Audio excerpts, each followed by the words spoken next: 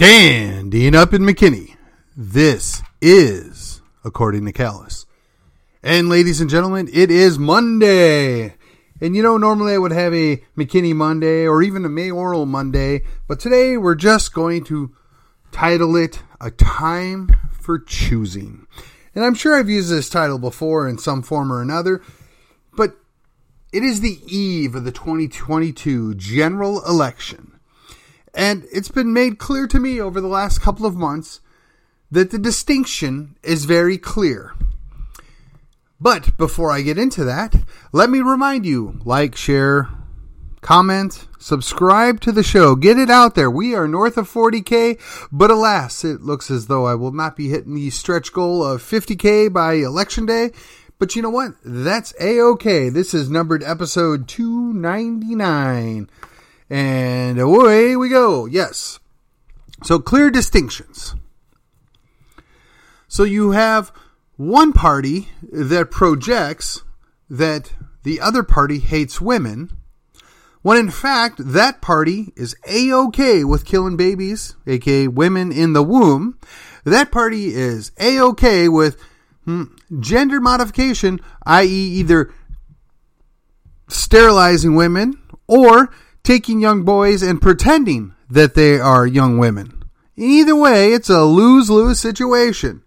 But that is the party that tells you that the other party hates women when in fact they have a demonstrated action plan here to kill women and to neuter women and to turn young boys into fake women.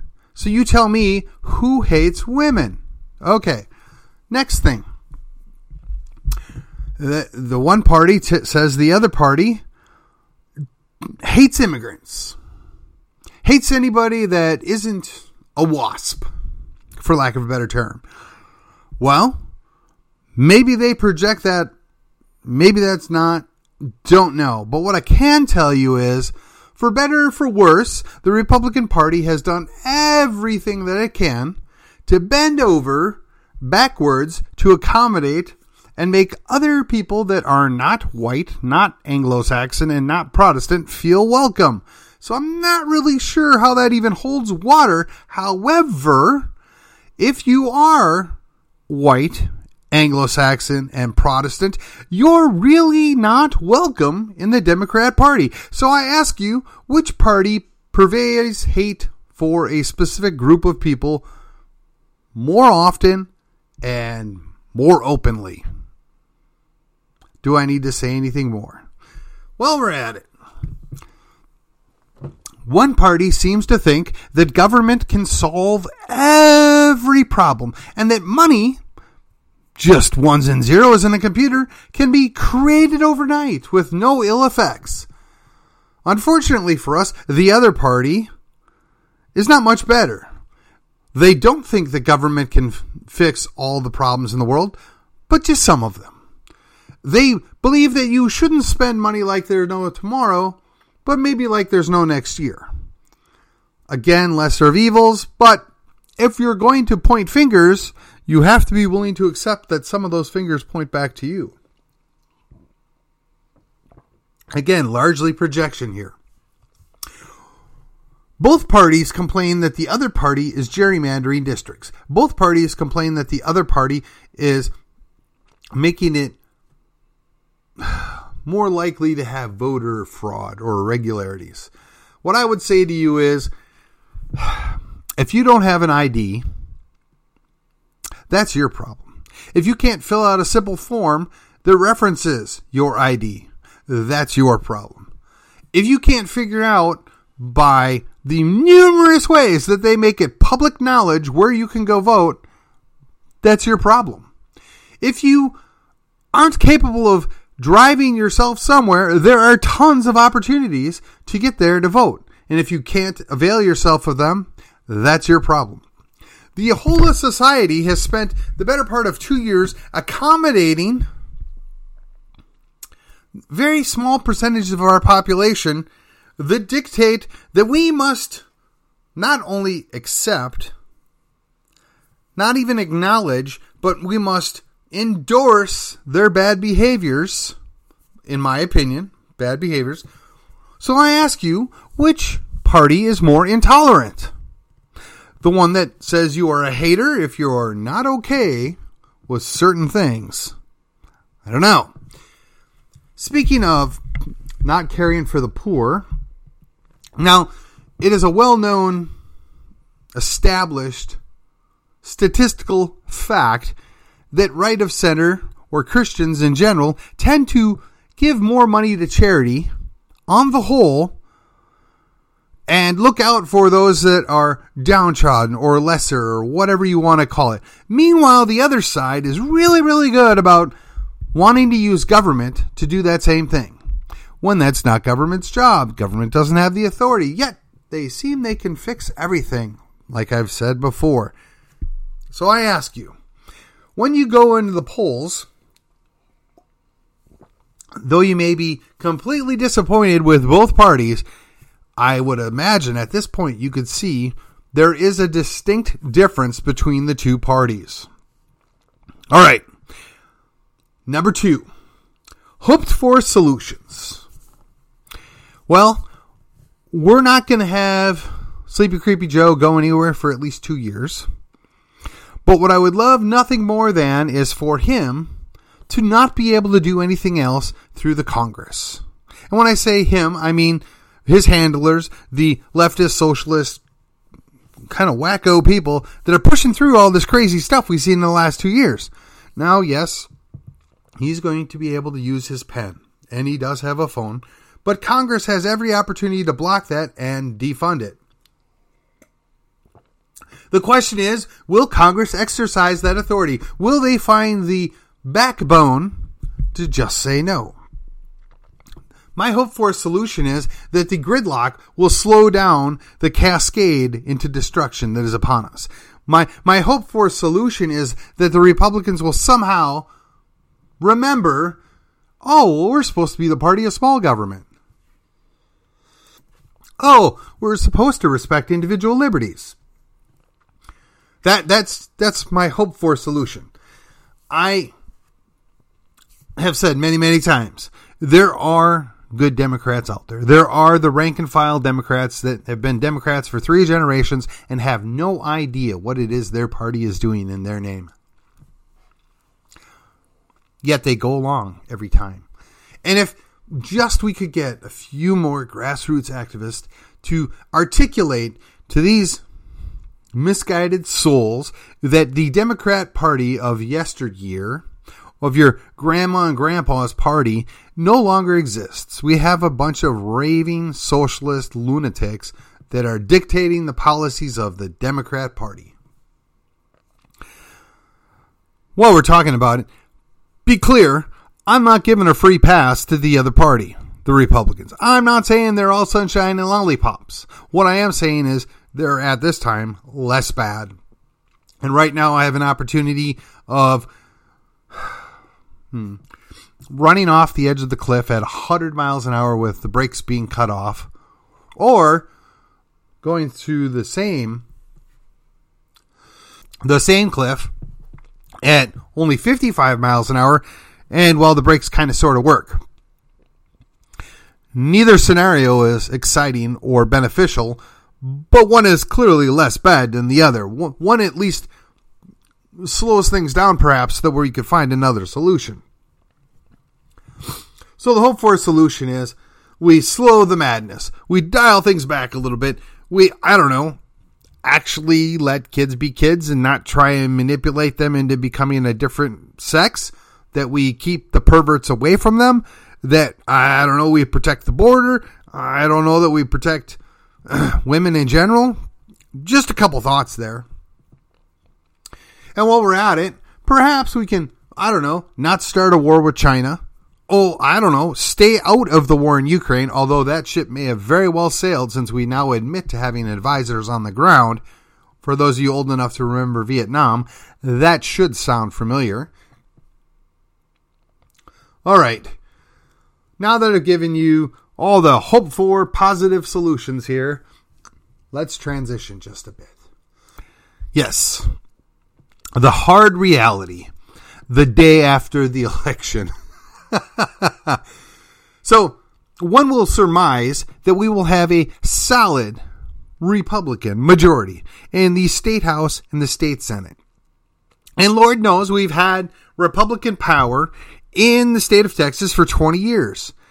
And honestly, we're in a better place than what we were 20 years ago, but nowhere near where we should have been. So the hard reality is we're going to start having to hold those folks accountable right now. That includes if your state rep is already signed on to the guy that appoints Democrats to be committee chairs. Yes, I know. The election's tomorrow, and I said I wouldn't, be slapping on any of our guys until then. I'm not. I'm telling you that it's a foregone conclusion. This is going to happen. That Republican is going to be better than their Democrat alternative. But just because we're stuck with that Republican doesn't mean we can't try and convince that Republican that they should reconsider supporting the guy that's going to appoint their opponents into positions of power, which is going to make it exceedingly difficult to get the things done that the people that continue to vote for you want. That might just put us in a position where you are the weakest link and you have to be dealt with next election cycle. The hard reality is that while we may very well control the U.S. Senate and maintain or take control of the U.S. House of Representatives, very little that happens there is actually going to be beneficial to we the people. The best we can hope for is they slow down some of the crazy. That maybe, they actually investigate some of the things that have been going on for the last 2 years that have left some of us scratching our head, wondering where our freedom and our liberty went. And what happened to, the Bill of Rights. But that's just me. That's wishful thinking. And we've seen this all before. They'll put on a nice show, but at the end of the day, no heads will roll. Metaphorically speaking, of course. Going back to Texas, what does that mean for us? Well, that means that the U.S. government is going to continue to not do the job it's supposed to do, i.e. protect the border and keep bad people out of the country and, have a balanced foreign policy and encourage energy independence. We can look forward to maybe some of the bad stuff in that realm slowing down. But when it comes down to it, it's going to be up to Texas. It's going to be up to whether or not our governor, Lieutenant Dan, will find the cojones to step up and say, you've done enough. No, thank you. Or you're not doing your job. We're going to do it. Or better yet, if you continue to not do your job and then do the crazy stuff that we don't want you to do, we might just tell you to go pound sand. Now, that's wishful thinking again, but the hard reality is that's what we're going to need to demand. We're going to need to push these guys, every single one of them. The onus is on us. If you care about Texas, if you care about the future, we have to push back. We have imported a large quantity of people from Texas, myself included, but I've been here 25 years and I've become a Texan, whereas the other folks, by and large, that are coming here have no interest in being Texan. They want to bring their California, New Jersey, Illinois, New York, Maryland here. The crazy out of Seattle and Portland follows them.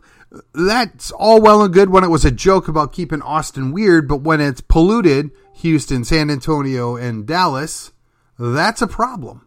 That's something we need to deal with. And I would like nothing more than for those people to feel uncomfortable enough that they go back from whence they came. But that's going to require that we hold our people accountable. That's going to require that we actually get a real constitutional carry. That's going to require that we actually force people, when I say force, require them to do the right thing. We don't kill babies in Texas.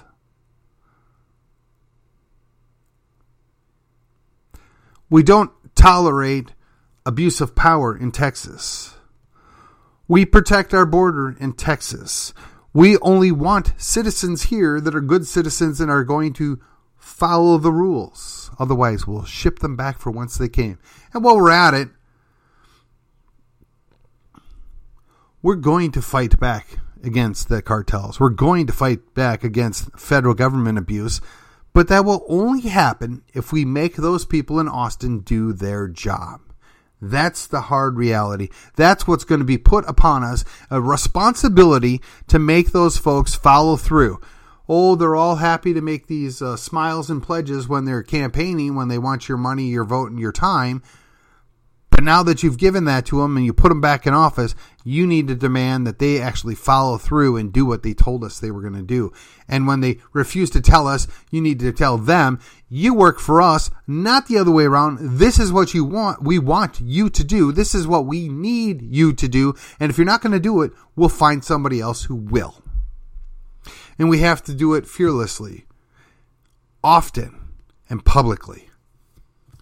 So I'm here to tell you, that's what starts the day after tomorrow. It doesn't matter if we win the seats and we do nothing with them. It doesn't matter if you take the power but do nothing with it. What good does it have to have all the power in the world and not the will to use it? You maintain peace through strength. You maintain your strength by using it judiciously. And honestly, I've yet to see most of that occur, both at the federal level and the state level. But we have the opportunity right now, when we see these guys tomorrow night, because they're going to probably all show up at that victory party, to tell them, we got you across the finish line. You work for us. You don't work for the deep pocket, out-of-state people that came in here and gave you money. You don't work for the Lieutenant Dans down there. You don't look to work for Dade Phelan or whoever the Speaker of the House is, and you sure as heck don't work for the governor. You work for us. And we're here to remind you of that often. If we're not willing to do that, then when the failure comes, then when they let us down, we have nobody else to blame but ourselves. If you want to be completely honest, the reason why we are at where we're at right now is in the mirror in the morning when you're shaving or brushing your hair or your teeth. You see the person in that mirror, you're the reason. I'm the reason. We are all the reason that we are here where we're at right now. So you're upset because they're letting perverts hang out with your little children and grandchildren? That's your fault. The moment that happened, I would surmise 50 years ago, that little pervert wouldn't have left that room walking. Now, we got a bunch of folks that will defend that pervert and say that there's absolutely nothing wrong with that, and I'm perfectly okay with my child being manipulated into some kind of crazy la-la land world. And you're a hater and a bad person for even questioning that. We should call good good and evil evil, not what we're doing now. We shall not tolerate this any further. If you think this makes sense, if you're willing to take the time and the effort to look at how we can overcome this obstacle, how we can hold these people accountable, you got to get involved. There's about half a dozen of us activists. We're both online and in person. We do what we can with what we have, and we will fight that fight until we got nothing left. But we're dependent upon you guys to do your part. And it's got to be more than just the cursory I went out and voted. And with that, get out and do your civic duty if you are so inclined. And I will see you on the other side.